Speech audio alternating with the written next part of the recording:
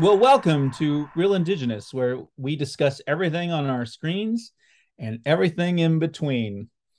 I'm Sunrise Divakani, and tonight we have a special guest. Joining us is Lowdown Entertainment's Matt Barse. Matt, why don't you introduce yourself? Hello. I'm Matt Barse, member of the Wichita tribe. Let's see, what do I do? What do I do? I've been writing and directing short films and documentaries for about the last 10 years. Let's see, my documentary work. It's indigenous based. I did a feature on Native artists like Gerald Cornoyer, Shan Gosshorn, Brent Greenwood, Thomas Poulon, Holly Wilson. I've done some shorts on them as well, and I've done narrative fiction shorts. I started out doing dramas, and then that's been kind of shifting toward more genre work, kind of blending horror with relationship issues. We just finished our latest short, Distance. That's on the festival circuit right now.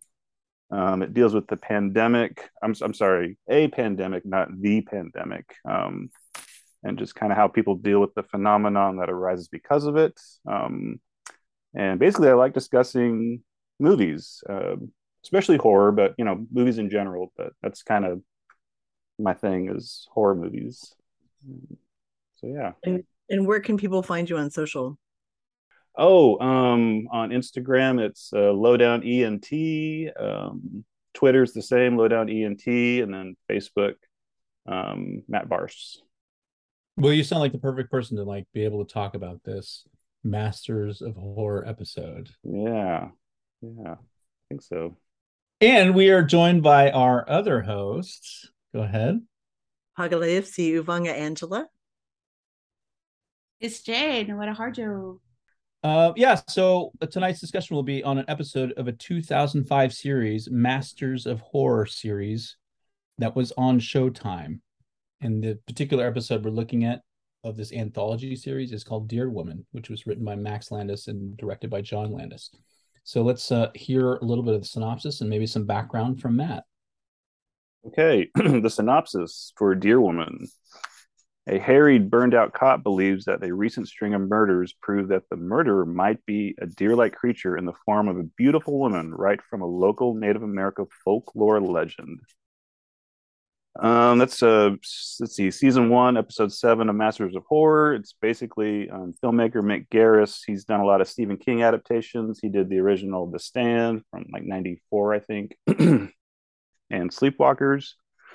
He organized a dinner for a bunch of his horror contemporaries, people like John Carpenter, Toby Hooper, Dario Argento. See, it kind of goes on and on. Joe Dante, Stuart Gordon, Don Coscarelli, and John Landis. They wanted to work on a project together, so they pitched this idea of an anthology. Each director would kind of create their own kind of short film, but in keeping with their individual style. And yeah, it was pitched to Showtime, kind of like a Tales from the Crypts. But selling their name with it. They produced 2 seasons and 13 episodes each. Yeah, it's sort of like it sounds like it's pitched like Amazing Stories a little bit. Oh yeah, yeah. Right, because that also had like famous names attached to each episode, which I'm discovering Mick was a story editor On Amazing Stories. on Amazing Stories. So the Oh. series from 85 to 87 had like Spielberg, I think, and I don't know if Landis was part of that, but maybe. Anyway, I'm I'm not sorry. sure. So is John Landis known for horror? Yeah, is he a master of horror? I mean, his big one was American Werewolf in London, but I mean, he did what Innocent Blood that came out in '92. He did one I haven't seen with why am I drawing a blank? Diamond Peg? Yeah, yeah. Burke and something. I just read about it the other day, but that came out like 10 years ago. But yeah, primarily up until that point, he had done 2 horror movies, American Werewolf Right. and Innocent Blood. I guess you could also, consider Thriller part of his horror Oh yeah, sure, work, sure. right? The music video, Yeah, the yeah. famous music video for Michael Jackson. Yeah, and that other film was called Burke and Hare Burke and Hare. from 2010. Never seen that film. No.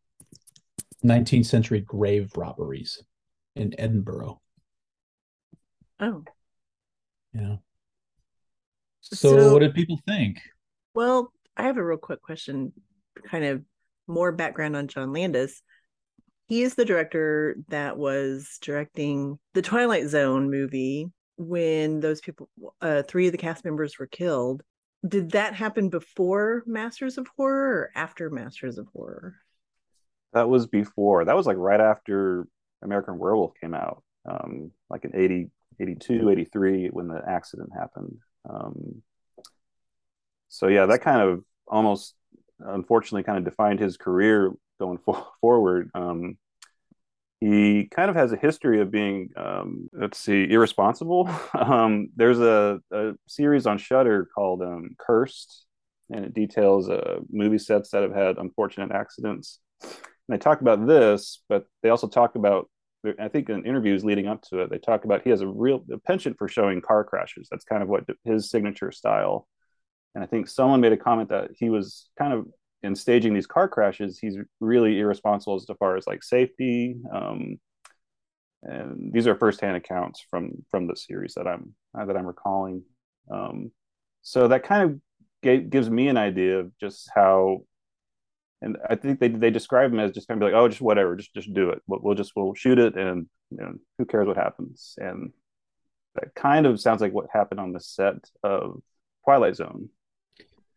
Yeah, he definitely goes out of his way to make extreme circumstances of very dangerous choreography with vehicles. So like the Blues Brothers is always this like example of like the conclusion of the Blues Brothers are just all of these cop cars kind of clashing into each other. Very dangerous stunts. And at that time, like 1980, they're pretty practical. It's not like a lot of digital effects, or even if there are special effects, there's still like real people that are involved. And then that particular film, just excessive budget, and that's always stated as an example of like bloated filmmaking. So that is definitely a circumstance where he's like very reckless on that film, and it's well documented in interviews about that time period. But he's also known prior to that, maybe because of Blues Brothers and National Lampoon's Animal House, which is sort of like what makes him. Mm. Animal House had this element of realism. It wasn't just like a frat house fraternity, which I mean, that film is pretty much like the starting point that people agree is like the begin of gross out comedy and the sort of like sex comedies that come in the 90s, like American Pie. But it wasn't just about jokes. It was also like this attempt at realism that seemed to like maybe mimic like French New Wave or like European cinema, this thing that's like going on with American New Hollywood cinema. So I think his interest in like things being real, and then his interest in like extreme spectacle of violence puts him in a position where he's like going to push people to the limits on set. And that definitely comes to a head on the Twilight Zone movie. And he's one of several directors in that film, 1982, I guess, when they're shooting it. Mm-hmm. It's himself, Joe Dante, George Miller, and Spielberg. And John Landis was pretty much the writer for his sections. And I think all of those directors, they kind of took previously existing material and then update it basically. And Landis's segment, which is called Time Out, it attempted to take this element of realism to a direction that was about racism. Like he basically puts this racist through a series of like circumstances where they have to confront being put in a position of the other. They're thrown through time, and he becomes, this individual that's at the beginning of the episode, like it just in a regular time period at the bar, he's like this racist spouting these problematic statements about people of color and these Jewish people that he's hating because they kind of took his job. And so they transplant him into a scenario of like World War II and having to run from the Nazis, and it implies that he's learning a lesson because he's put into the shoes of the people that he has prejudice against. And so the fact that he's kind of being placed in these other time periods puts John Landis in a position where he's thinking, it seems like, that I've got to push these things to another limit, that we actually take people to these time places. And one of these locations that this racist character is plummeted into is the jungles of Vietnam. And so he is in this scenario where he's basically, in the story, supposed to be saving these children from oncoming American conflict. And that's represented through this helicopter. And, again, because it's like this person who's pushing the limits, he's wanting the scenario to be with a real helicopter at very real distances. I think there's a real large question about the fact that they have to practically shoot it also at night. That puts this scenario in even increased danger. Gosh. Yeah. So like working at night, and we're working at night with real children, 2 children, and the actor is having to run through water with these 2 children at night. And then there's, quote unquote, controlled demolition of like explosions as if there's bombings. Mm-hmm. So there's like debris that's being thrown at them, in addition to this helicopter that has to like swoop down and swoop down in a manner that is dramatic and inches away from people, and at night. Yeah. So all of those end in tragedy, as the lead actor of that segment and those 2 children. So the lead actor, Vic Morrow, and the 2 children die as a result of that stunt circumstance of this helicopter. And like, that's the result of this individual who had a support system of this studio allowing him to just do whatever he wanted.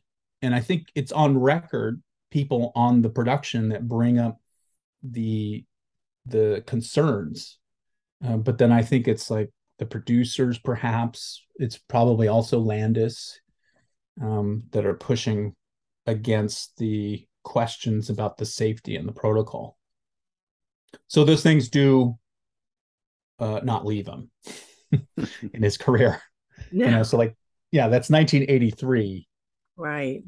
And I don't think when you watch that film, I don't think that there's I don't think that it's worth people's lives. Oh man, no, That particular episode. Yeah. Like, it's not, I mean, you come out of that watching it and you're like, that was okay, like any anthology series. And his is definitely not the best. And it's also just, Spielberg's probably Spielberg low in his career. Personally, I think it's not one of his best. And George Miller, I think, had not yet come out with Road Warrior yet. And I think he has got the best segment of like is it 90,000 feet or no, it can't be 90,000 feet. It's like 20,000 feet, Nightmare at 20,000 feet, which is like a remake of the episode with the William Shatner looking out the window at a gremlin. Yeah, it's a great sequence. But then the Joe Dante recreation of the child that has these adults conform to his wishes and wills. I think that's probably the best one. But Landis's episode is just overshadowed by this tragedy. I don't know how they can escape it. And then at the end, it's just difficult to accept. And the episode that Matt's talking about, this Cursed Films episode that goes into it, they like really show you the footage. And that is also really difficult to watch. I think it's important to watch, to understand like what's at stake, and to recognize that the footage that you're looking at in the Twilight Zone movie is not just like a movie. It's, real horror in a different way. Well, and so this episode of Masters of Horror was in 2005. And I think we can all agree that there are very few action sequences Right. Yeah. that scale. There are definitely no action sequences of that scale. There's Yeah. barely one action sequence Yeah. in that whole episode of Yeah. Yeah. So I guess we should talk about what we think about the episode itself. Dear Woman, the seventh episode in the series. Before we start on that, can we go around and like say what we've heard about Dear Woman from Oh, yeah. from like our own cultures and everything? Oh, I love that. Yeah. Yeah. So from my culture, I mean, I grew up hearing about Dear Woman, but I always heard that she was only after men, and it wasn't necessarily bad men and necessarily good men, but it was just men in general. Yeah, I hear the same thing. And I guess I always hear it in the context of like being at a powwow. People talk about this story, it's like getting dark and like the dances are happening and like kids are starting to wander away from the dance arena and they're like playing, like this is assuming it's like an exterior dance and they're moving away into the darkness. And then this story comes up, like be careful, like the dear woman. Mm-hmm. It's interesting to me that it would come up when in relation to like this concern for children, but I feel like when people told the story, it was always about men. It wasn't about like kids, um, but it was about dear woman enticing men. And there are stories that I would hear about people dancing with a woman. There's attraction, there's a spark, there's an interest, mysterious. Nobody knows who she is, and then at the end of the night, as like people start to disperse, and somebody recognizes that they look down and they see the feet, and then people get scared, and somebody goes missing. I feel like those are kind of like versions of moments I hear in relation to a dear woman's story. Well, I grew up acculturated, or assimilated, so I had never heard of this until I was an adult. But yeah, when did that happen? Oh, what were we talking about? I think it was at a beading group. We were where I go learn how to bead, and we were talking about it was around this time of year, and everybody was telling their stories, and somebody was talking about Dear Woman and saying that in their, I couldn't remember which tribe they are, but but she goes after the bad men, the men that have abused women or are just in general not nice people, which is what we see in Reservation Dogs. Which, Noetta, you're Osage? Osage Muskogee. I guess it just kind of depends on who's telling the story, really. But yeah, it was from my Muskogee relatives that had heard about Dear Woman. I remember there was like, it was always somebody's uncle had a story about driving down a dark dirt road. There was nobody else on the road. They smelled something dead and stopped to look in the back of the truck to see what was, what was going on, because they thought it was coming from the back of the truck, and then a deer would run off and turn around and look and have the face of a woman. That's one story I heard. Other stories I heard where men would be at 49, and which for our listeners is the after party of a powwow. And they would everybody be drinking and dancing and singing, and there's a lot of people there, and then somebody would go missing, and they would find deer tracks the next morning, in the ground. And so it was just different stories like that, that I heard growing up. Matt, did you encounter Dear Woman prior to this episode? Not so much. I didn't really hear about Dear Woman until like the last 10 years. My uncle always talked, and this is not really he talked from the Kiowa side, talked about Sanday, the trickster. That's kind of the lore that I heard about. It seems along the same lines, kind of the same lines as the Dear Woman. Yeah, I do think that there are some ways that people talk about Dear Woman in relation to Trickster. It feels like there's definitely trickster elements about the Dear Woman. Is she there to help? Is she not? The fact that she's after men that are perhaps like problematic in the way that they handle relationships. It seems like she's helping, but then it also the way in which she's like deceptive or the way in which she's sly or sneaky seems like that's maybe a thing that we would not associate with So, I mean, does law she enforcement or something. Does she talk in your stories? Does she speak? I mean, she's got hooves for feet. Is she able to speak? That's an interesting question. When the very few times where I've actually heard stories, I was so young, I don't really recall any moments of somebody telling stories about talking or even avoiding that. Nobody mentions whether she does talk or not talk. I think it's always implied that somehow she's normal until the moment of the revelation of the feet or that the moment of somebody going missing. So my assumption is that she's able to talk, but I've never heard it one way or another. What have you heard? Any? Yeah. No, I don't ever recall anybody saying that she spoke. Just that, just the general, like, she's very attractive and, drew men to her in I guess in very subtle ways. Like, nobody ever said anything about talking to Dear Woman. So, well, I asked that just because that came up during the series or during that episode. Yeah. I do remember one story in which somebody mentioned that there was like a increasing distance, and that's somehow there was an interaction where they couldn't vocalize. They were standing next to this woman, and they're like enjoying whatever's going on, probably like a dance or something.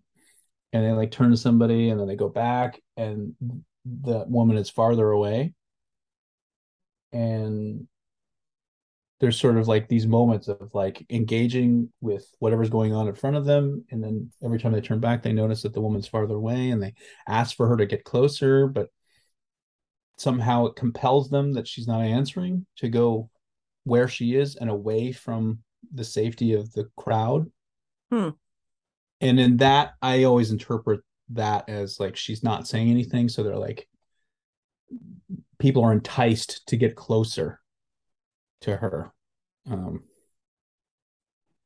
But nobody ever, when I've heard it told that way, nobody ever said that she's not speaking. They just more emphasize the fact that she's distant and maybe quiet, I guess. I don't know. Well, in the IMDb trivia, it says that Max Landis had given his dad a book on ethnocryptology and had him choose between something and something, and John picked Dear Woman. And so I think that's pretty obvious just because it's very much an appropriated version of the story of Native people. You're nodding, Noetta. What do you mean? Mm-hmm. Well, I'm just thinking about like her appearance. She's wearing buckskin dress and turquoise jewelry, and even the art in the intro of the show.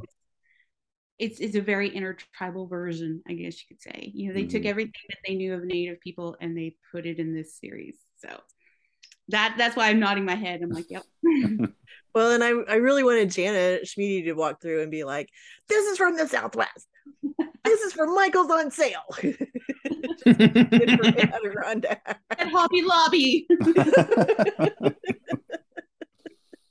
Yeah, it was very, very pick what you like most about Native, what you think is beautiful about Native culture. Put it on her, put it on the art, take the scariest thing you've heard about Dear Woman, put it on, put it in the script. It's just bits and pieces that just to make a story, which I think is, really reminiscent of what Hollywood has been doing with Native stories for so many years. So, yeah, it's very intertribal. Pan-Indian. That's a Pan-Indian. Yes, thank you. Pan-Indian. Yeah. Yeah, it's hard to tell. Like, yeah, and it's like it is a mixture of just everything from like the outer wardrobe seems like it's more like northeastern, and then she takes it off, and then there's that turquoise necklace, and then just like the color pattern of the clothing, what it is on her, it feels like it's southwestern, but it's also sort of generic. It feels like they did just enough work of like looking through a catalog. Yeah, After we watched it, I think somebody made the joke of, they had gone to the local Halloween store and picked up whatever was on the shelf, worn it for the weekend shoot, and then returned it the next day, the next Monday. Yeah, it definitely feels, there's no specificity there. And it's also vague, just like in general, it's vague about where the location is in the episode. Yeah, I mean, was it Seattle? It looks like Pacific Northwest. Oh yeah, it was kind of all over the place. They were in the country and they were in the city. Yeah, there's like the sequences downtown. Yeah. It seems like the police office is super busy, like it's a city. And then when they pull up to the crime scene, which has got to be in their jurisdiction, it's like very rural and like almost like on a mountainscape. And then the chase sequence downtown again. So somehow like Dear Woman is like able to walk through these different spaces. I guess I understand the fact that they need like these trees or something where deer would naturally live. We need a tree. we need trees.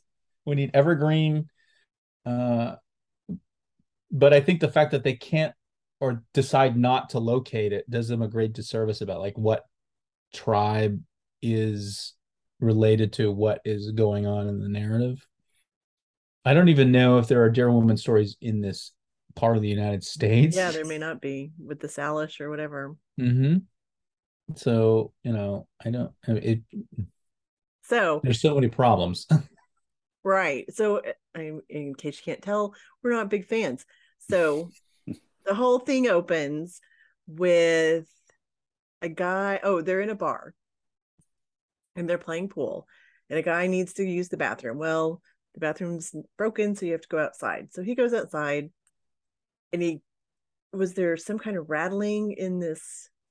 I think there's like a noise, like something's going on outside of the Morgan's Tavern and Grill.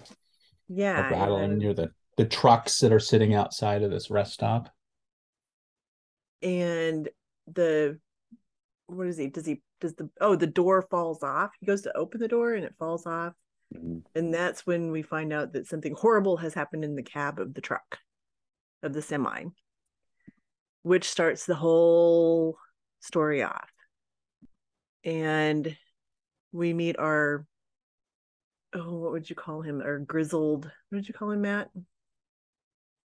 Harried. He's definitely kind of disgruntled but also like displaced. It seems like he's not present. And he's not, and they've like relegated him to this desk job, and it looks like he's handling animal attacks. Yeah. Well, yeah, he makes complaints about having to get like the weird cases. The weird cases. Yeah, and then animal attacks is one of them. And one of the weird cases is these neighbors that sit down in front of him, and one has a barking dog, and the other one is complaining about this dog that attacked their pet, and the pet turns out to be a dead monkey. Mm-hmm. Yeah. Yeah, and then he has an epiphany about the crime scene, the deer crime scene. That it was an animal attack. Oh, well, so they get called out to this tavern and they have to get, he shows up and everybody's like, what are you doing here? And they start making jokes, making fun of him. And of course, we're all wondering, what has he done to be on the outs with all of his cop buddies? And why is he being ostracized by this community? But then they go in and they look into the cab of the truck and they find this lump of meat, mm-hmm. basically. And then he pulls up a jaw. There's like a jawline. Oh, that's right. Severed from the body. You can definitely see the teeth. I'm just bringing it up because it seems like the special effects are probably like one of the strengths of the episode, even though they're scant. I was really affected by that lump of meat, human like body parts, but the jaw specifically like really impressed me, like seeing the teeth and the ripped off flesh line. and Yeah. just seeing the muscle still on that jaw. Ugh. I feel like I've never seen something in that way. So I feel like that was effective, but Yeah, and that was brought to us by Greg Nicotero, who is the zombie, I guess, designer for The Walking Dead, and he actually worked closely with George Romero on craft. So there's a reason that was really good because he's really good at that. yeah. So there is one of the masters in plural, I guess, of horror. That's where it does work. There's one. Well, no, wait a minute. What about that Paul Bunyan deer? The Deer, wait, what? the flannel deer. The flanneled The deer, flannel yeah. deer. Mhm, You know, yeah. okay, so the cop has this like vision of what actually happened and how a guy was turned inside out basically, and there's like that guy. It's obviously somebody dressed in a deer costume. Curled to the truck, and then well, there's one scenario where she beats him with a deer leg. Yeah. Oh, yeah. Yeah, it's ridiculous. Yeah. And that's what reminded me of Landis in American Werewolf in London, because there's like that one moment where the protagonist in that movie who's turning into a werewolf, as he's like getting used to being a werewolf, he's like running after deer, and then he like takes a big bite, and there's like a sequence of him like ravishing this deer leg. I guess it was impressive at the time. It's like, oh, overly saturated red blood, and but the deer leg looks relatively believable. But that I thought was an interesting parallel between these two sort of like stories about these semi-human, semi-animal. So we have one master of horror and one interesting detail so far. Interesting detail. And so then we flash to a local hotel where a guy is talking to his wife. He's obviously on a business trip, talking to his wife, hangs up, and this gorgeous woman walks in and sits down next to him. And the description that somebody gives a description of her, she's Indian, but American Indian. Her cheeks have been chiseled, like somebody took the time and really knew what they were doing. Yeah, when they made her, they really knew she had sharp features. Yeah, sharp features. Like she was perfectly carved by somebody who really took time to make her.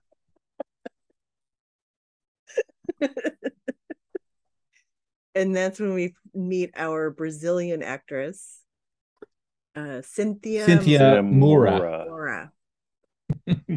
We all found it at the same time. I know. So we meet her, and yes, she's very attractive. But then they go up. I guess she doesn't talk to him. And he's like, hey, I'm going to buy you a drink. And then they go upstairs. And I think we all know what happens next. She attacks him. Although, we don't ever see that, do we? We don't see the attack, but we definitely see a lot of gratuitous frontal nudity. Oh, well, yeah. Right? Because it's like Showtime. I'm just like, if anybody wants to watch this episode, they just be aware that it's like going to be, gratuitous. It feels like I guess it's contextualized in a way where it seems like this guy's, taking her to his private hotel room. And I guess narratively it makes some sense. To some degree, it's so loose. Well, it's very much the male gaze. Yeah, definitely. Like the cut lingers, and she's like blocked, so she like stands and like hovers before moving toward him. Yeah. Yeah, it's definitely geared toward male Showtime viewers. Definitely. And so that is probably something you should keep in mind if you're going to watch it with little ones. Maybe not. And probably why would you want to waste 30 minutes of your time? I think you mean 57 minutes. 57 minutes. No what? Oh my gosh. I think halfway through I was like, how much longer is this going to last? So then how did we get downtown? So she goes into a pawn shop. There is a pawn shop sequence, absolutely. Yeah. And we still don't know why she went in there. She's killed the shop.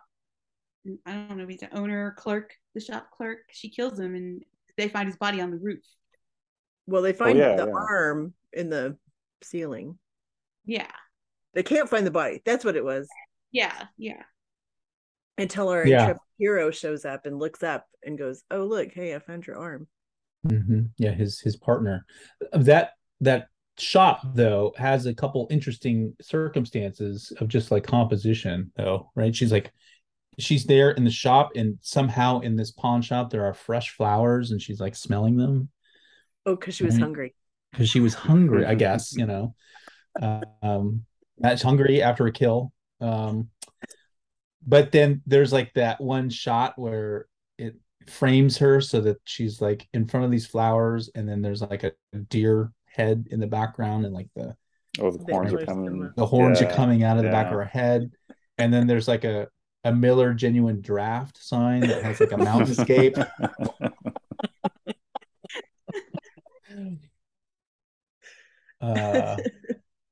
So at least they're kind of creative there. I guess he had lots of really cheap gold chains on. That's what I remember. My takeaway from that scene. Yes.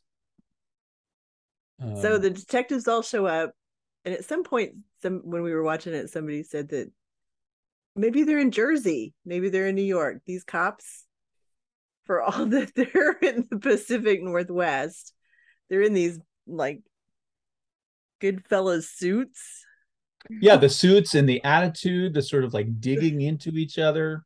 They're like also like almost fighting over the crime scene. Yeah. What are you doing here? Like it's a big case. Yeah. And they're like poking fun at each other. Like that one officer's like making a joke, the fact that our lead Faraday is like on a first name basis with his partner. And it just felt like it was like, yeah, New Jersey's cop talk or something. Yeah. So the intrepid hero goes up on the roof where he discovers the hoof prints and the gate. Yeah, they're hoof prints and blood or something. But he also notices the stride. How far apart they are. Right, how far apart they are, which doesn't make any sense, really.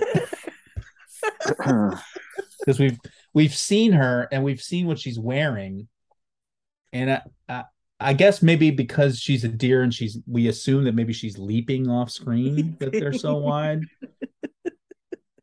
But that I still can't figure out like why they're so widespread. And what poor PA had to do that. Make sure you erase your footprints between each of these. Right. So then we get to the big action scene of the whole movie that turns out to be a nothing burger because he's walking through an alleyway following these hoof prints, and he hears somebody behind him, and we're walking and it's just a close-up on his face the whole time. Yeah, well, yes. And you know what? I just this week watched the original Cat People, the RKO movie from 1947. Ooh. Great film. If you haven't seen it, you got to watch it. It's a very amazing sequence that this film seems to take from. In this sequence of like this walking down like this urban landscape.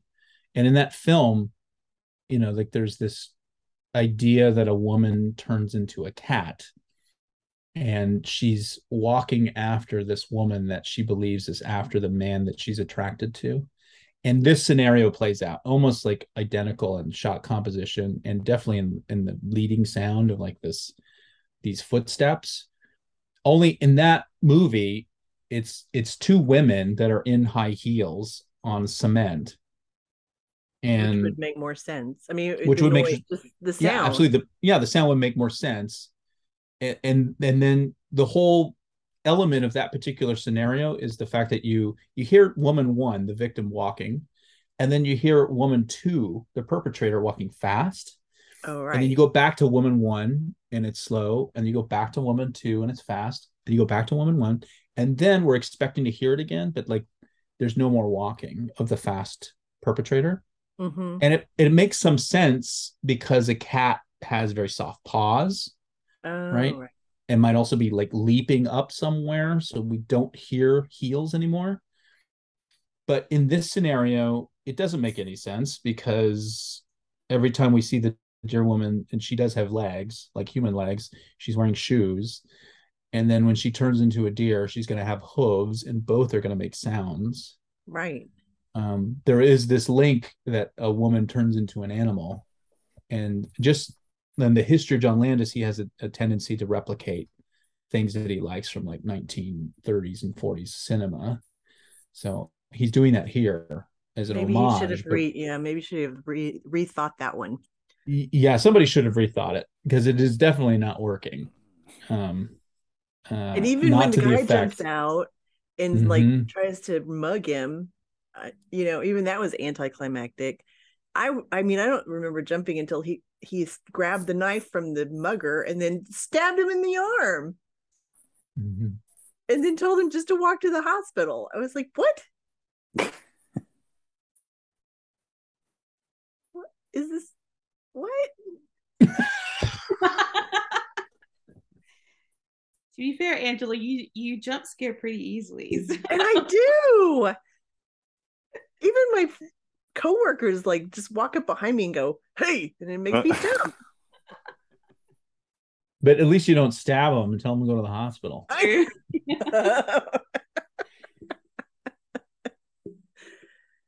This rogue cop, all of a sudden, he's stabbing perpetrators. And then at some point we go back to the police station Yeah, where that's the where we moment we do. meet. Okay, where we The meet chief. the chief, who's the angry African American Yeah. who's yelling at everybody. So there's that trope. I was surprised that was still a thing in 2005. I thought that kind of went away. I don't know. That threw me off a little bit. Like it should be post Lethal Weapon. Yeah. I thought that ended when they were parodying that, and I think what Last Action Hero. Or Loaded Weapon 1. Yeah. Yeah. And that's continued, and they were doing it, I guess, with a straight face in this. I don't know, or maybe it was meant to be parody. I didn't see that. I don't know. It doesn't seem like it's a funny sequence because it's like the one scene It's where, not. Yeah. yeah, No, not at the all. protagonist is able to kind of make his case, and everybody has to take it seriously. He's finally figured out that this is a deer killer, um, and that the pounding of the feet is the result of the deaths. And the head police chief is like believing him, and then he's like telling the other cops to not make fun of him. So it seems like it's not meant to be funny, or it's not meant to be parody or satire. So it is a problem that's like a trope that they're relying on for a serious scene. Yeah. I guess. But also, I mean, the chief is also pretty calm in listening to this officer's outlandish statement. So I don't know. Well, and we Probably still don't should. know. I mean, our protagonists still don't understand the dear woman story, so they're still Right. operating in the dark at this point. Mm-hmm. And okay, now I can't remember, how did we end up at the Indian casino? Well, that's where he and his partner, Faraday's partner, the cop that's always in the cop outfit, while Faraday's like in the detective Yeah, outfit. His the cop uniform. friend is going to the casino to like, I don't know, like let out some steam or something. Yeah, they go to have a drink or something. Yeah. So So then it's they go absolutely direct to the not part casino. of the investigation, not at all. Oh I don't no, it I kind don't of think so. comes out of nowhere. I Yeah. need a drink. Yeah. Basically. That's good. Uh-huh. Yeah. At which point I think all of us were like ready to tap out,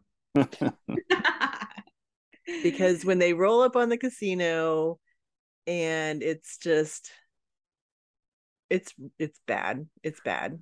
I did say when they were at the casino, I'm going to be really disappointed if there's not carnage a la American Werewolf in London, and I was let down because I think that would have saved it. The carnage that we're being critical of John, or that rightly critical of John Landis for, that just didn't happen. And yeah, they just kind of fizzled off into whatever happened, the chase in the highway or the street or whatever. Yeah, that would have been a much better episode. Yeah, you had followed them to the Indian casino and just finished them all off. That would have been great. That would have been great. Yeah. Yes. What great scenario to have like all of these people in this contained environment. Just like what a disaster movie. Mm-hmm. With these people like trampling each other. Like an old woman still trying to like put money in. Yeah. That would be great. So of course they're at the bar, and here comes not our mystic old Indian, but our mystic young casino manager, who happens to overhear the conversation they're having with braids across the bar. Yeah, with braids. Yeah, long braids, bolo tie. Never mind the nondescript nature of the tribe again. Yeah. So he wanders over and he's like, "Hey, I hear you talking about Deer Woman. Let me drop my knowledge on you." And they're like, "What?" Those are pretty accurate recreations of their performance. That's almost pretty spot on. It's probably better than what they did. Well, of course, their only question is, how do you catch her? You don't. There's just this sense of mysticism, I guess, that just kind of goes over their head. It's like, first of all, they're like, "Oh, is that real? Oh, how do you catch him?" It's like, you don't. Silly, she's a spirit.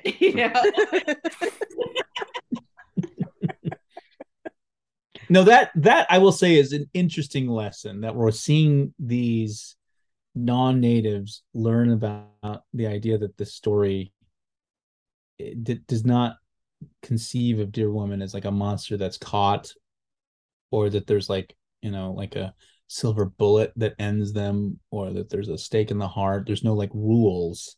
Mm-hmm. And that lesson, just a general lesson that like this native story does not end the same way that most conventional non-native stories do. I think that was an interesting and appropriate aspect of this lesson, I guess, that the protagonist has. And it plays out that way. I mean, right. The way. So our protagonist decides to go investigate, and then our uniform cop decides to put on soft clothes and go back and party some more. Yeah, he takes off his police clothes. He puts on that leather jacket and he's rolling dice, and the Deer Woman is standing there next to him. Right? Oh, that's right. Mm-hmm. He gets her like blowing the dice, like that whole thing. And what? So we were talking about the other 7 deadly sins, of course, were, I guess, cheating on your wife and having sex. But the uniform cop, he was gambling. Was that his, or was there no mortal sin involved in this? He was just letting off some steam. Mm-hmm. I mean, there were so many men in that casino who were doing the same thing that she picked, and she picked him. So maybe she doesn't discriminate either. I guess. I mean, because we had talked about her being a punisher of bad men, but this doesn't lean into that. She picked a guy who's winning at craps. And so somehow they go back to his apartment. They do. I mean, she doesn't have an apartment. Yeah.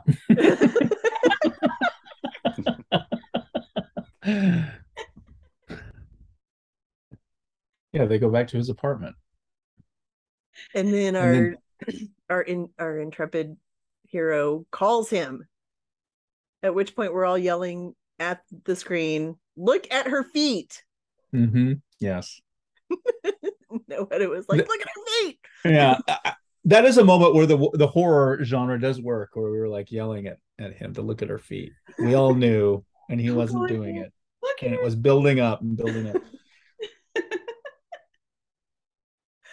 And sure enough, she goes on the attack while he's on the phone with his partner, right? Mm-hmm. He kind of realized at the last minute, I think. But he yeah, turns into a pulp, yeah. Mm-hmm. Because we lose him, don't we? Mm-hmm. She finishes him off because officer down. Wasn't there an He's officer the last down victim. Yeah. that we know of?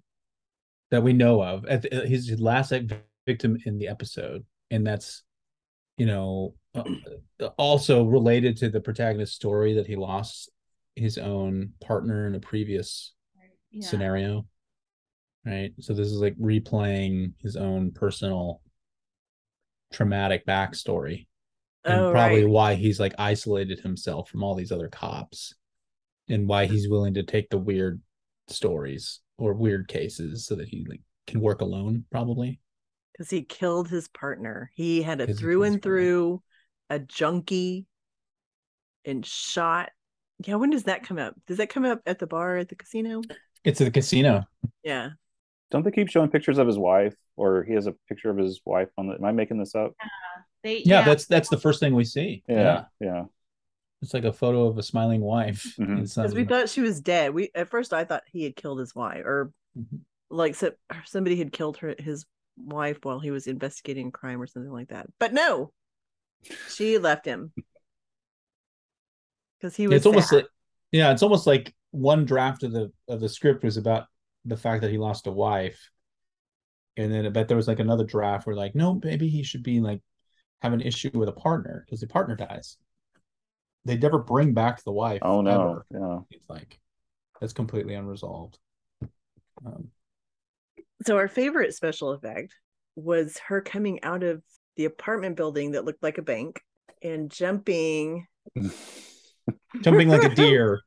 She was, like dozens of feet up in the air. $6 Million Man style. Yeah. Leaping upward. One actor leaping upward into the sky and landing on probably like a landing pad, and then the actress we've seen and then pop up at the front of the frame. That was the best practical effect ever. Boing. Yeah, it's like a master of horror knew how to do it. So then he's in his cop car. He's chasing her through the woods. And then don't all of her relatives... What's that? He runs into her first, though. He smashes into a tree because she's standing there. And then the relatives show up. So he pins her to the tree, but she's fine. And then there's a moment where he thinks he's got her though. Yeah. Right? Like the car is like in her and she's sort of like maybe down. Yeah. But there is there is a moment where she kicks the car though. Oh yeah. You remember that? Yeah. She has like this tremendous strength. She kicks the car. Oh. He like chases her. She's in the middle of the street, like running. Like this, doing this sort of like the Terminator run. Terminator run.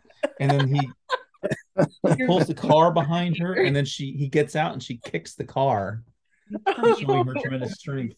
Yeah. And then he gets back into the car and then chases her again, and then that's where he like rams into her against a tree. Yeah. And then she gets away, and then I guess the car's still drivable, because then he's surrounded by the relatives, and then of course they don't show him shooting the deer. We only hear him shooting at the deer. All of a sudden I'm pulling a blank as to how the whole thing ends. Yeah, me too. I don't know why. I think he just Oh no, go ahead. I think it just ends. In fact, I know it just ends in just a shot of him waiting, like at the side of the vehicle. She gets away. He's there in the dark with this car that's rammed into a tree, and the other officers are coming to him. And that's it? Yeah. And that's pretty much it. I think that's what we said. That's it. That's it. And then how do they know where to meet him? Like that was How did they find it? confusing to me. Yeah, how did they? Yeah, he didn't call for them. He's just randomly driving In the woods. in the woods. Yeah, Huh. Huh. Huh. yeah. And So we thoughts, definitely see opinions? her run. We definitely see her run, and her run does not match the prints that he sees on the roof. So like Well, there are like no. questions for me about like how is Oh, she man. running? Yeah. Lots of inconsistencies or strange I plot think at the holes. end of the whole thing, it was like somebody wrote it in during the week, and they decided to shoot it over the weekend, and they spent Friday night through Sunday night shooting it, like a 24 or 48-hour film race. And then they were But done. somebody came in halfway through and they're like, wait. It's about his cop partner. It's not about the wife. Oh. Wait. Oh. Well. Did you shoot very much? Well, what's the whole thing? I will say that I was mentioning this earlier to Angela before we started, but I actually appreciate the performance of the cop. Ryan So Benben? yeah, Yeah. absolutely. I feel like he's disgruntled to some degree and it's all obligatory. But when he goes through the process of trying to solve the crime, I think he takes it seriously as a character. And I think the actor also takes that character seriously. So I believe that this character actually is willing to pursue the thought process that's presented to him and really take the story of this dear woman seriously, even if maybe the screenwriter and the director do not. But the character gives me a sense of like the fact that Dear Woman is a danger. Um, and I think that's just something that might get overlooked by the fact that everything else is sort of like poorly put together. I really think that the actor is doing a really good job of making me believe that he's like a cop who's doing his best to resolve an issue that is beyond his capabilities or comprehension. And this really is, I mean, it's pretty much a procedural. This is something we also mentioned, which after we watched it, it's less a horror film to me than it is like a cop episode, which I guess makes some sense for like the format of a TV duration. Um, and the fact that we don't have a character that speaks. Um, and he's got to piece together these circumstances. And it really kind of plays out like an X-Files episode to me. And part of that is also the fact that it's a cop who is like believing in this phenomena and like giving it the serious weight that Mulder would, which makes me take it seriously in real life. But also there's like these you completely went by some of the best scenes in the show, Yeah. which are the autopsy scenes. Oh yeah. Where he and the character named Dana, just like Dana Scully, always doing the autopsies in the X-Files episodes, they have these serious conversations about like what's going on with the phenomena. And it feels like he found one person who is willing to take the questions seriously and not poke jokes at their expense. And I feel like if there's anything worth watching, it's probably those scenes, because I really feel like there's a chemistry between the two characters. They're taking the phenomena seriously. Even the other character who's the autopsy person, Dana, I feel like she's a little bit like him. The fact that she's like taking the strange job that nobody else wants to. Right. And I feel like those things are very clearly figured out in terms of like me believing and actually enjoying those scenes. And it's sad that there's only, I think, 2 of those scenes. I wish we had one more. And she's the one that found the deer fur. Right. She finds a deer fur, and then she also recognizes that the penis has been broken or severed or whatever. Right? Whatever. And there's that joke. Yeah. In the trucker. In the trucker murder scene. Yeah. Yeah. So she indicates that there's sexuality is part of the sequence of events in the murder cases. Yeah. Anyway, I just wanted to say, I appreciate those particular scenes, and I feel like because there's no real indigenous content, they're working with they're working because these directors probably understand the thought process, and those things that's where it's working. But as soon as we like shift back into a culture that they're foreign to, it's like problems, red flag, that doesn't make any sense. That's racist. Well, and Max Landis, has been in some hot water more recently during the Me Too movement, and being accused of, what was he accused of? Sexual and emotional abuse by 8 women. Oh my goodness. And this was in 2019. And so just as a indigenous woman watching this, and I don't know how you felt about it, Noetta, but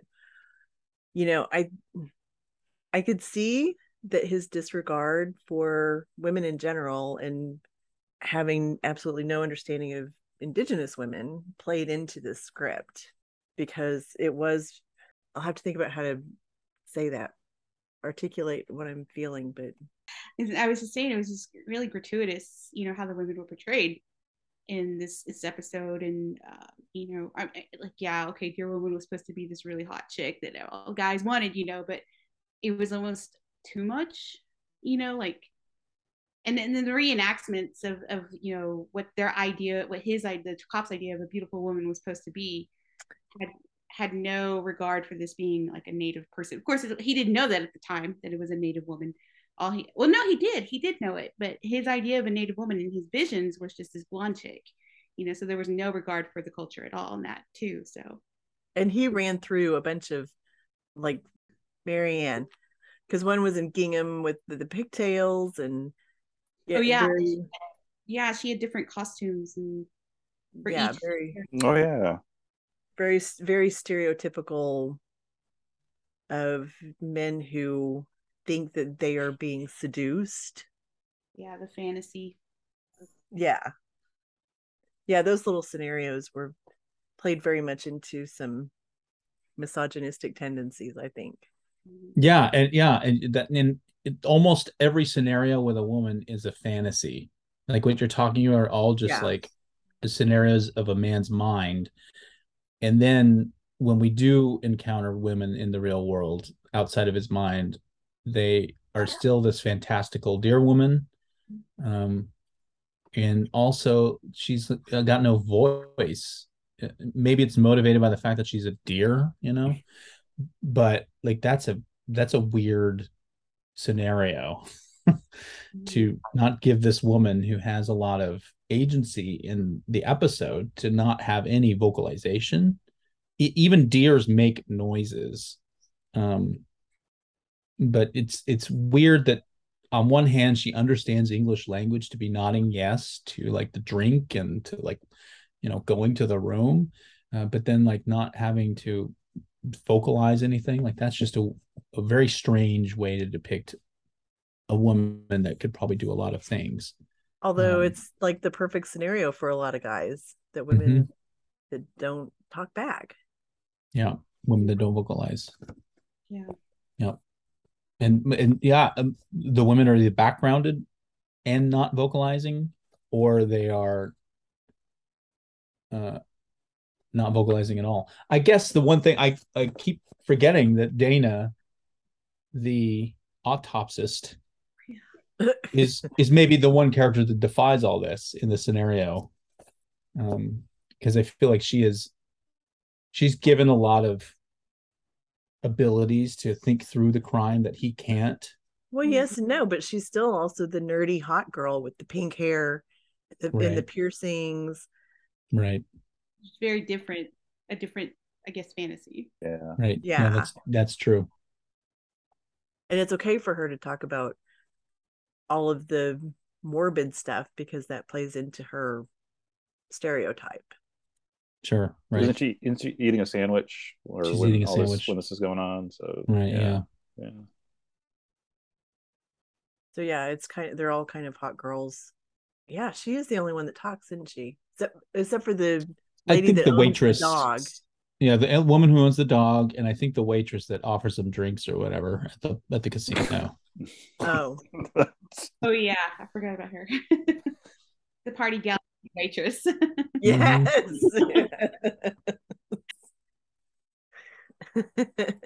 But there's like not even any scene where he's like thinking about his wife and she's talking. She's also like a muted woman in this photograph. Yeah, and there's no female detectives Yeah, there's no female detectives or uniformed police women that at least speak. or truckers. Like there could very easily have been a female trucker. Like Were Large there women Marge. in that first scene? Were there women? Large Marge. Were there any women in the first scene at the At the pool bar? hall? I don't think so. But well, there is like the only representation of a woman that I remember is on the side of the door of the truck. Right? Oh, Right. With the whole Yeah. what's that reclining chick that people put on their mud flaps? Right, yeah. That's like the only female that's in the bar sequence in the beginning. Yep. Everybody seems to be men inside the bar that's drinking, so playing. Max, Yeah. what has happened to his career? Do we know? That's a good question. I don't know. Let's looks like not a whole lot. He did a short film, Since 2019. The Death of Batman. is that like a Something he directed. No, since The Disposition of Barry Allen is something he directed also from Well, he's writing a lot. I mean, well, he's writing a 2022. little bit. Yeah. He did write that Shadow in the Cloud film. I don't know if you guys saw this, but this is sort of like a version of the Gremlin at 20,000 feet story. But Shadow in the Cloud is from 2020. And it's okay. female World War II pilot traveling with top secret documents on a B-17 Flying Fortress encounters an evil presence aboard. And Chloe starring Moretz. Chloe Grace Moretz, and she's like fighting a gremlin. And in that scenario, the gremlin is actually pretty cool. Like the effects of the gremlin and the rhythm and timing of like the suspense is really engaging. I feel like that's the thing that I've seen that he's been involved in recently. But yeah, he's got like a lot of things that seem to be up and coming, including an American Werewolf in London remake. Yeah, I guess they're rebooting. Yeah, which because is John's name was attached to that too. Right. And he is not only writing it, but I think he's slated to direct it. And the log line of it is, as she travels through the UK with her boyfriend, Alex is bitten by a werewolf in this remake of the 1981 classic. So we're going to gender flip it. Gender flip. But it's still, like playing into some conventions, I guess. Robert Kirkman is a producer on that. And he's also a writer on the Pepe Le Pew film for Warner Brothers. They're going to do a live action Pepe Le Pew? But I think that's interesting considering that's a problem. That's a double problem, right? That's a huge problem. Oh my gosh. Yeah, absolutely. Like where can the narrative go? Oh, I didn't realize he also wrote that very large Netflix film Bright. Oh, the Will Smith. The Will Smith David Ayer movie about like the detectives that have to resolve a problem of like missing wand or magical object in this world where orcs and humans are both, they like coexist, and Will Smith's character has a partner that is an orc. I think that actually came out right when the allegations were happening against him, and that was, people were saying you shouldn't release that movie. This is wrong. I kind of remember that. And that was a big deal. Like that, I guess at the time was one of the biggest releases for Netflix and had the most views and the most views that were of the longest duration. And I'm sure there's going to be a sequel. I think somebody said that at one point. Yeah, I think I've heard that. Yeah. It seems like our conclusions are pretty much Well, in disfavor of this episode. I think probably, ignoring all of the irresponsibility on the filmmakers. I feel like the biggest sin they create is they don't make this thing scary for Masters of Horror. If you look at American Werewolf in London, that's a really scary movie, all up and down, not just the werewolf stuff. There's scary stuff in that movie, and it just happens to be really funny. And it just at times, just they're trying too hard to push this humor that he as his career goes on with like Coming to America and Spies Like Us. I'm kind of going on a border, but he his comedy, Three Amigos, his comedy got really broad, and you can kind of see hints of that in this, and it just he's trying too hard, I think, to be funny instead of being scary. And I think he's not the only master of horror that was guilty of that. I think there's other episodes that tried to push humor, like either be it through camp or through just kind of slapstick humor. It just they were injecting too much humor into it without being scary.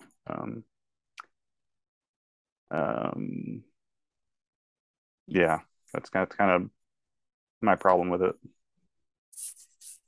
Yeah, American Werewolf does have a lot of scary imagery in it. Like whenever I see it, I'm very affected by his friend that has been mauled to death, and then we see him disintegrate throughout the film, and that's really disturbing. And then the dream or nightmare sequences where there's werewolves that are in like SS uniforms, and they come in, they like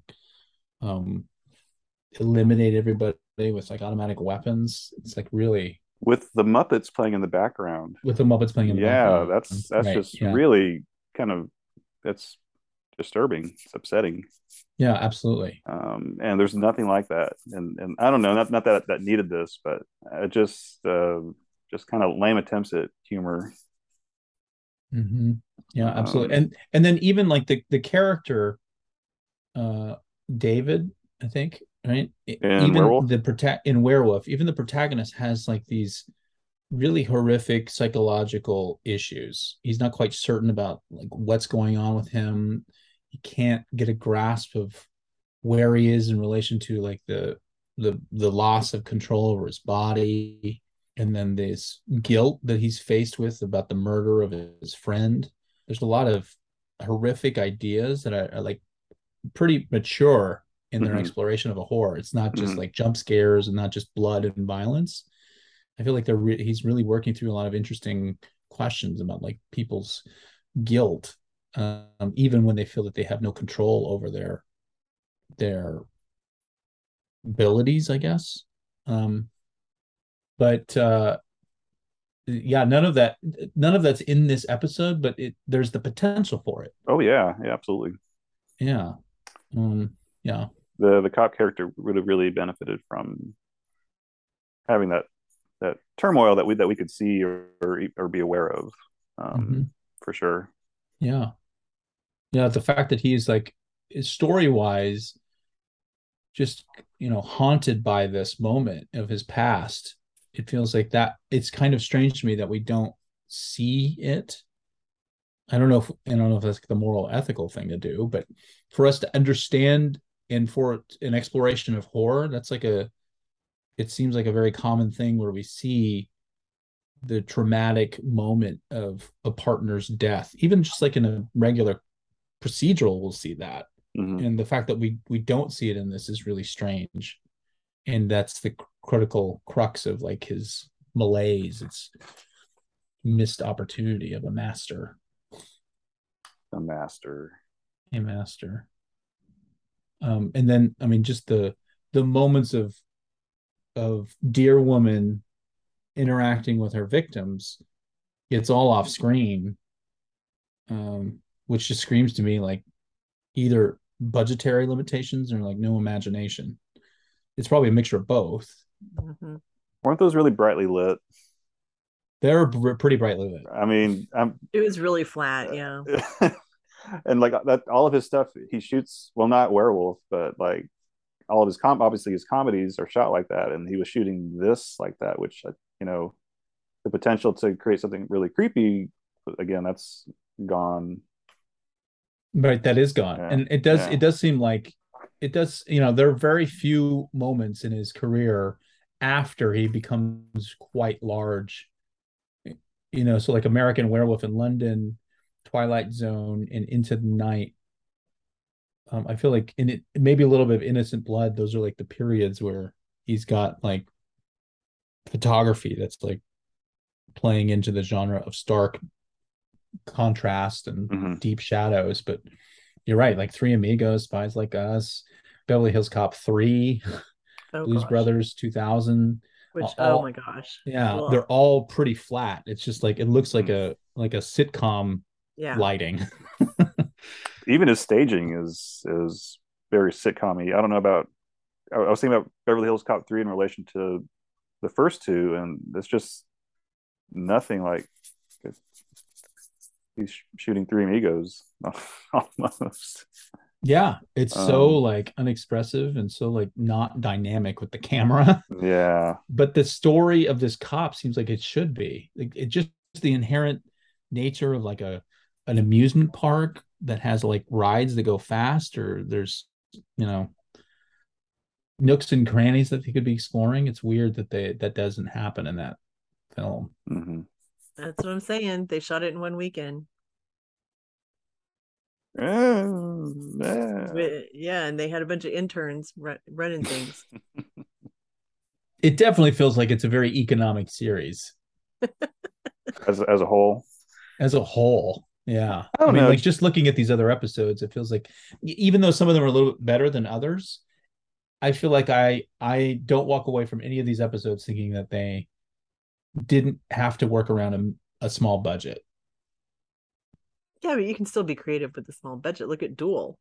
Yeah, you totally can. I Yeah, mean, you totally can. But I'm just very aware of it almost every episode, and he is definitely not being. The fact that he's got this history of just like these bloated budgets means to me that like he probably is not the right person to figure out how to make an effective horror film with no money. Mm. right. Well, I didn't like it, obviously. It was just so. I just felt like that they wanted to develop the cop, and then they kind of pulled back. I kept feeling like they were want to develop a character, and then they would pull it back. And this is supposed to be a story about Deer Woman. The only it took a long time to finally get to him to realize what he was dealing with, and even in the whole skepticism of our stories and our culture, there was none of that from him. He was just like, oh, okay, yeah, it's got to be a deer, it's got to be a deer woman. you know um the, I don't know, I just feel like that the story, like, it obviously had to be written over a week, Angela. I mean, so many holes I felt like in the story that weren't developed well, or they weren't explained well, and kind of left me scratching my head like, what, a lot of it. So if taken the time to really truly develop the story, I think it could have been a good movie, or episode, whatever. But I mean, it just also kind of shows the lack of respect for Native culture in development, in the development of the lack of development in the Deer Woman story.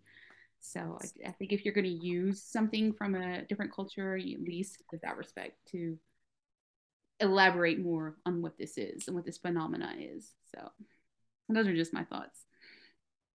So, what's an example of your favorite type scary movie? My favorite type of scary movie? Oh gosh. You asked me this last time. It was, I said The Shining, I said The Omen. I like these ghost stories, these stories that I feel like that could truly happen to people. Like The Conjuring. I know that's based on a true story, that, and Poltergeist.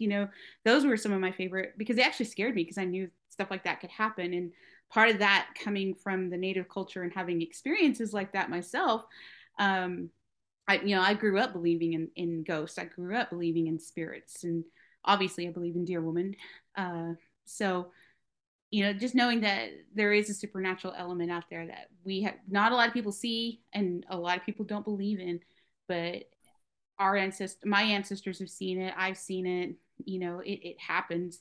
So those are the things that scare me the most when I know it could possibly happen. What about you, Matt? What's your favorite kind of scary movie? I'm kind of with Noetta. Just if it's kind of grounded in reality, so to speak, but it could really happen. Talked about last time. When I was around 10 or 11 years old, my friends and I would watch all these Nightmare on Elm Street sequels and Friday the 13th sequels, and my dad said those aren't scary movies. You need to watch scary movies. So he rented The Shining for us, and we were literally watching it under the covers. We were that scared. But there's some new stuff out that's really good. I mean, one of the scariest ones I've seen in probably the last 10 years is It Follows. There is a constant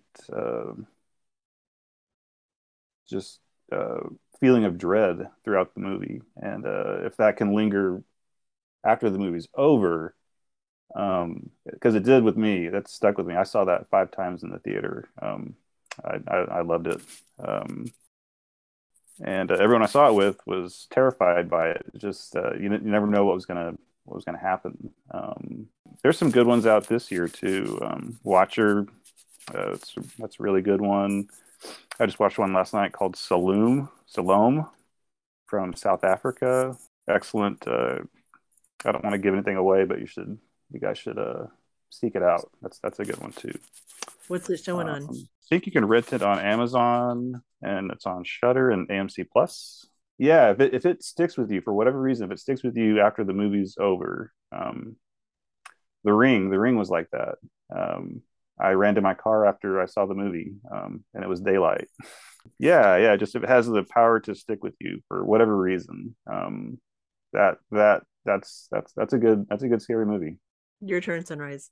Well, when you first asked this to me, what I said was Dazed and Confused. I really totally believe that's a horror film. It's a horrifying idea that we've got these teens in this small Texas town, and all they're doing is talking about the potential and the future.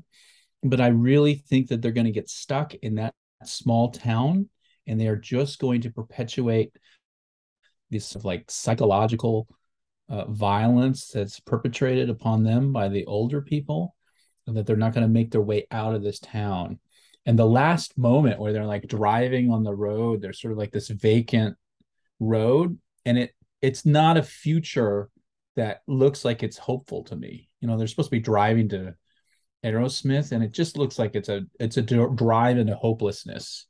It looks like they're going nowhere, and like that's a teen horror to me.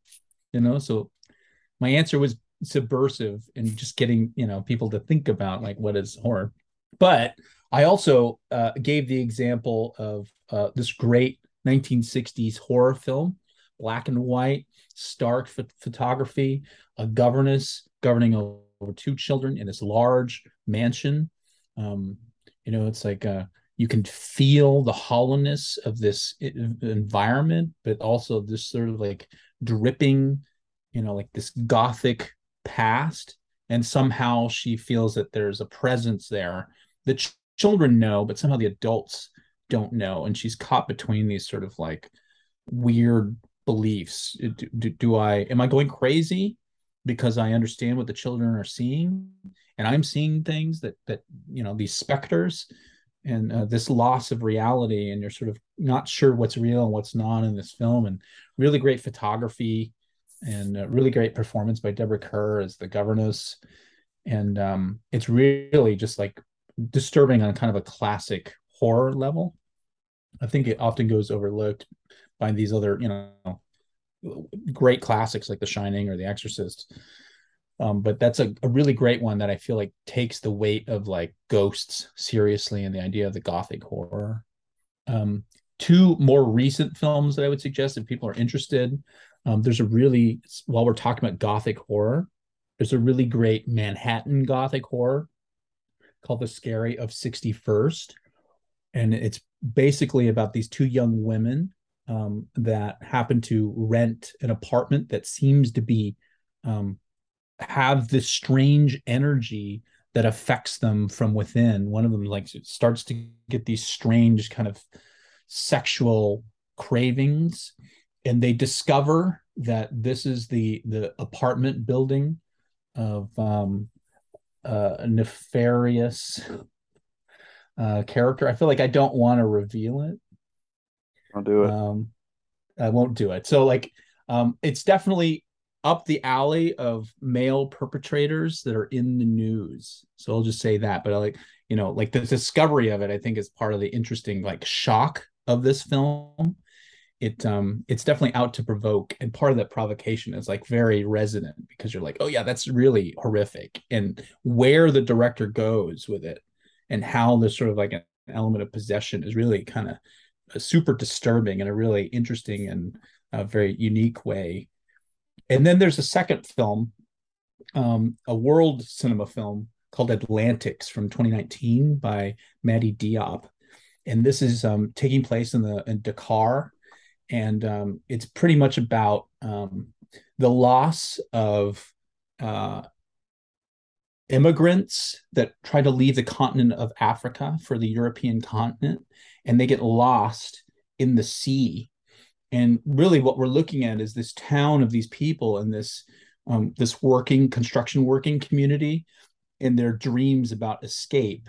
But they're also haunted by the past of these people that they knew that went on this journey to escape this through the sea, and they've lost their lives. So there's sort of like these moments of like characters that sort of like are half like zombie, half specter, like they're definitely undead, and they're spirits, and they have come back to take charge against the people that basically put them in a position of like indentured servitude in this construction industry. Sort of like a crass critique, and like these, like it's sort of like a call for revolution, but really amazing like moods and tones, and it's so beautifully photographed, and it's got a great score. And it just really resonated with me about like somebody who's depicting like these the deceased, and that they are given some sort of respect culturally, and then like within the narrative. So beautiful film. It's great. Atlantics. What about you, Angela? Well, I am a devotee of the Universal monsters. I like to go old school. So I like Dracula and Bride of Frankenstein. Bride of Frankenstein, like I said, is probably one of my favorite movies, and has really set the bar for a lot of those kinds of movies. I mean, even so much so that Mel Brooks used it as the basis for his movie. So I think that it's kind of like the perfect. And I think that I lean into those kinds of stories just because it's mostly talking about the horror of mankind and how cruel humans can be to people that are things that are different. Like King Kong breaks my heart. The monster could have had a shot at a, maybe not a decent life, but being a decent creature. Just the fact that they're misunderstood and driven away from society is something that gets me. And I just like those kinds of movies. Out of all the Universal, is there like one that's like the top out of all those? Yeah, that'd be Bride of Frankenstein for me. Right. Followed closely by Dracula with Bela Lugosi. Yeah, Dracula's great. He's so fabulous in it. He's really good. Accent and the lighting. I mean, I also like the German Cabinet of Dr. Caligari. Oh yeah, German Expressionism. Yeah. Mm-hmm. Yeah. So yeah, it's spectacular sets in both of those. Yeah, I guess I kind of lean towards the more stark black and white, like stylized look from that time period, or my scary stories. Yeah, probably not rooted in realism at all. Not rooted in realism. Like The Exorcist. Ugh. I read the book. The book is horrible. Oh, well, the movie is horrifying. Like not just like the scares that actually happen, but like the possession and the subsequent like exorcism, but also just like the spinal tap, and like the medical procedures that she's got to go through, and this violent noise of the machine. It's like, it's just like, oh, so like difficult to take, on top of the fact that like this family's falling apart and her mother doesn't know what's going on with her daughter's being possessed. Yeah, the sound design's really, really scary in that movie. There's people would jump just at certain sounds, not just the machines, but not just the horrifying noises that were coming out of her room, but like just the phone ringing. I don't know. That was scary for some reason. Yeah, absolutely. Yeah, the phone ringing. My God. There's also like a scene where there's like rattling. You're not sure what the rattling sound is, and it's just like disturbing because you can't quite process what would make that sound and at that moment. Yeah, very effective sound. That makes all the difference. When I watch these modern scary movies, I turn off the sound in order to make it through the scary scenes. Because then once I know what's going to happen, I can go back and watch it in real time with the sound. With the sound. Are you also a Jaws fan? Because Jaws is sort of like oh my gosh, I love Jaws. Mm-hmm. It's one of my favorite movies. Love it. Yeah, that's a great film. What about Alien? Do you like Alien? I about had a heart attack watching Alien. Oh my gosh. So much. I mean, talk about tension. Another favorite of mine was Night of the Living Dead, the original. The original, yeah. Mm-hmm. Yeah. It's so fun to watch. Is that a zombie one? Yes. I love zombies. Mm-hmm. Gee, maybe that's why you cover what is it? The Walking Dead? Yeah. Are you? It's not so much about zombies anymore. It's about it's pretty soapy. It's pretty much not about. It's about the walking. Yeah. Or not even that. It's about like the standing alive. It seems like. Are you into Fear at all, or like any of the subsequent sequels? I was, but not so much anymore. Mm-hmm. It's all pretty much the same thing. But I've stuck with the original show just because I read the comic book up to a point. Mm-hmm. And I kind of liked seeing that play out and everything. And now I'm like so invested in it. It's like, okay, I got to see it to the end. Got to see the end, yeah. Which it won't be the end. I'm the same way. Yeah. I'm the same way. Yeah.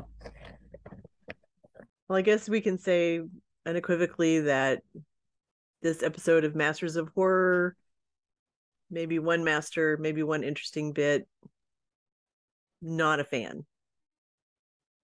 Across the board. That's a four no's. Not about the horror. I would say it's a decent procedural. I might argue with you on that one. Because at one point when they first get to the first crime scene, they don't even have gloves on. I mean, at some point he pulls them out.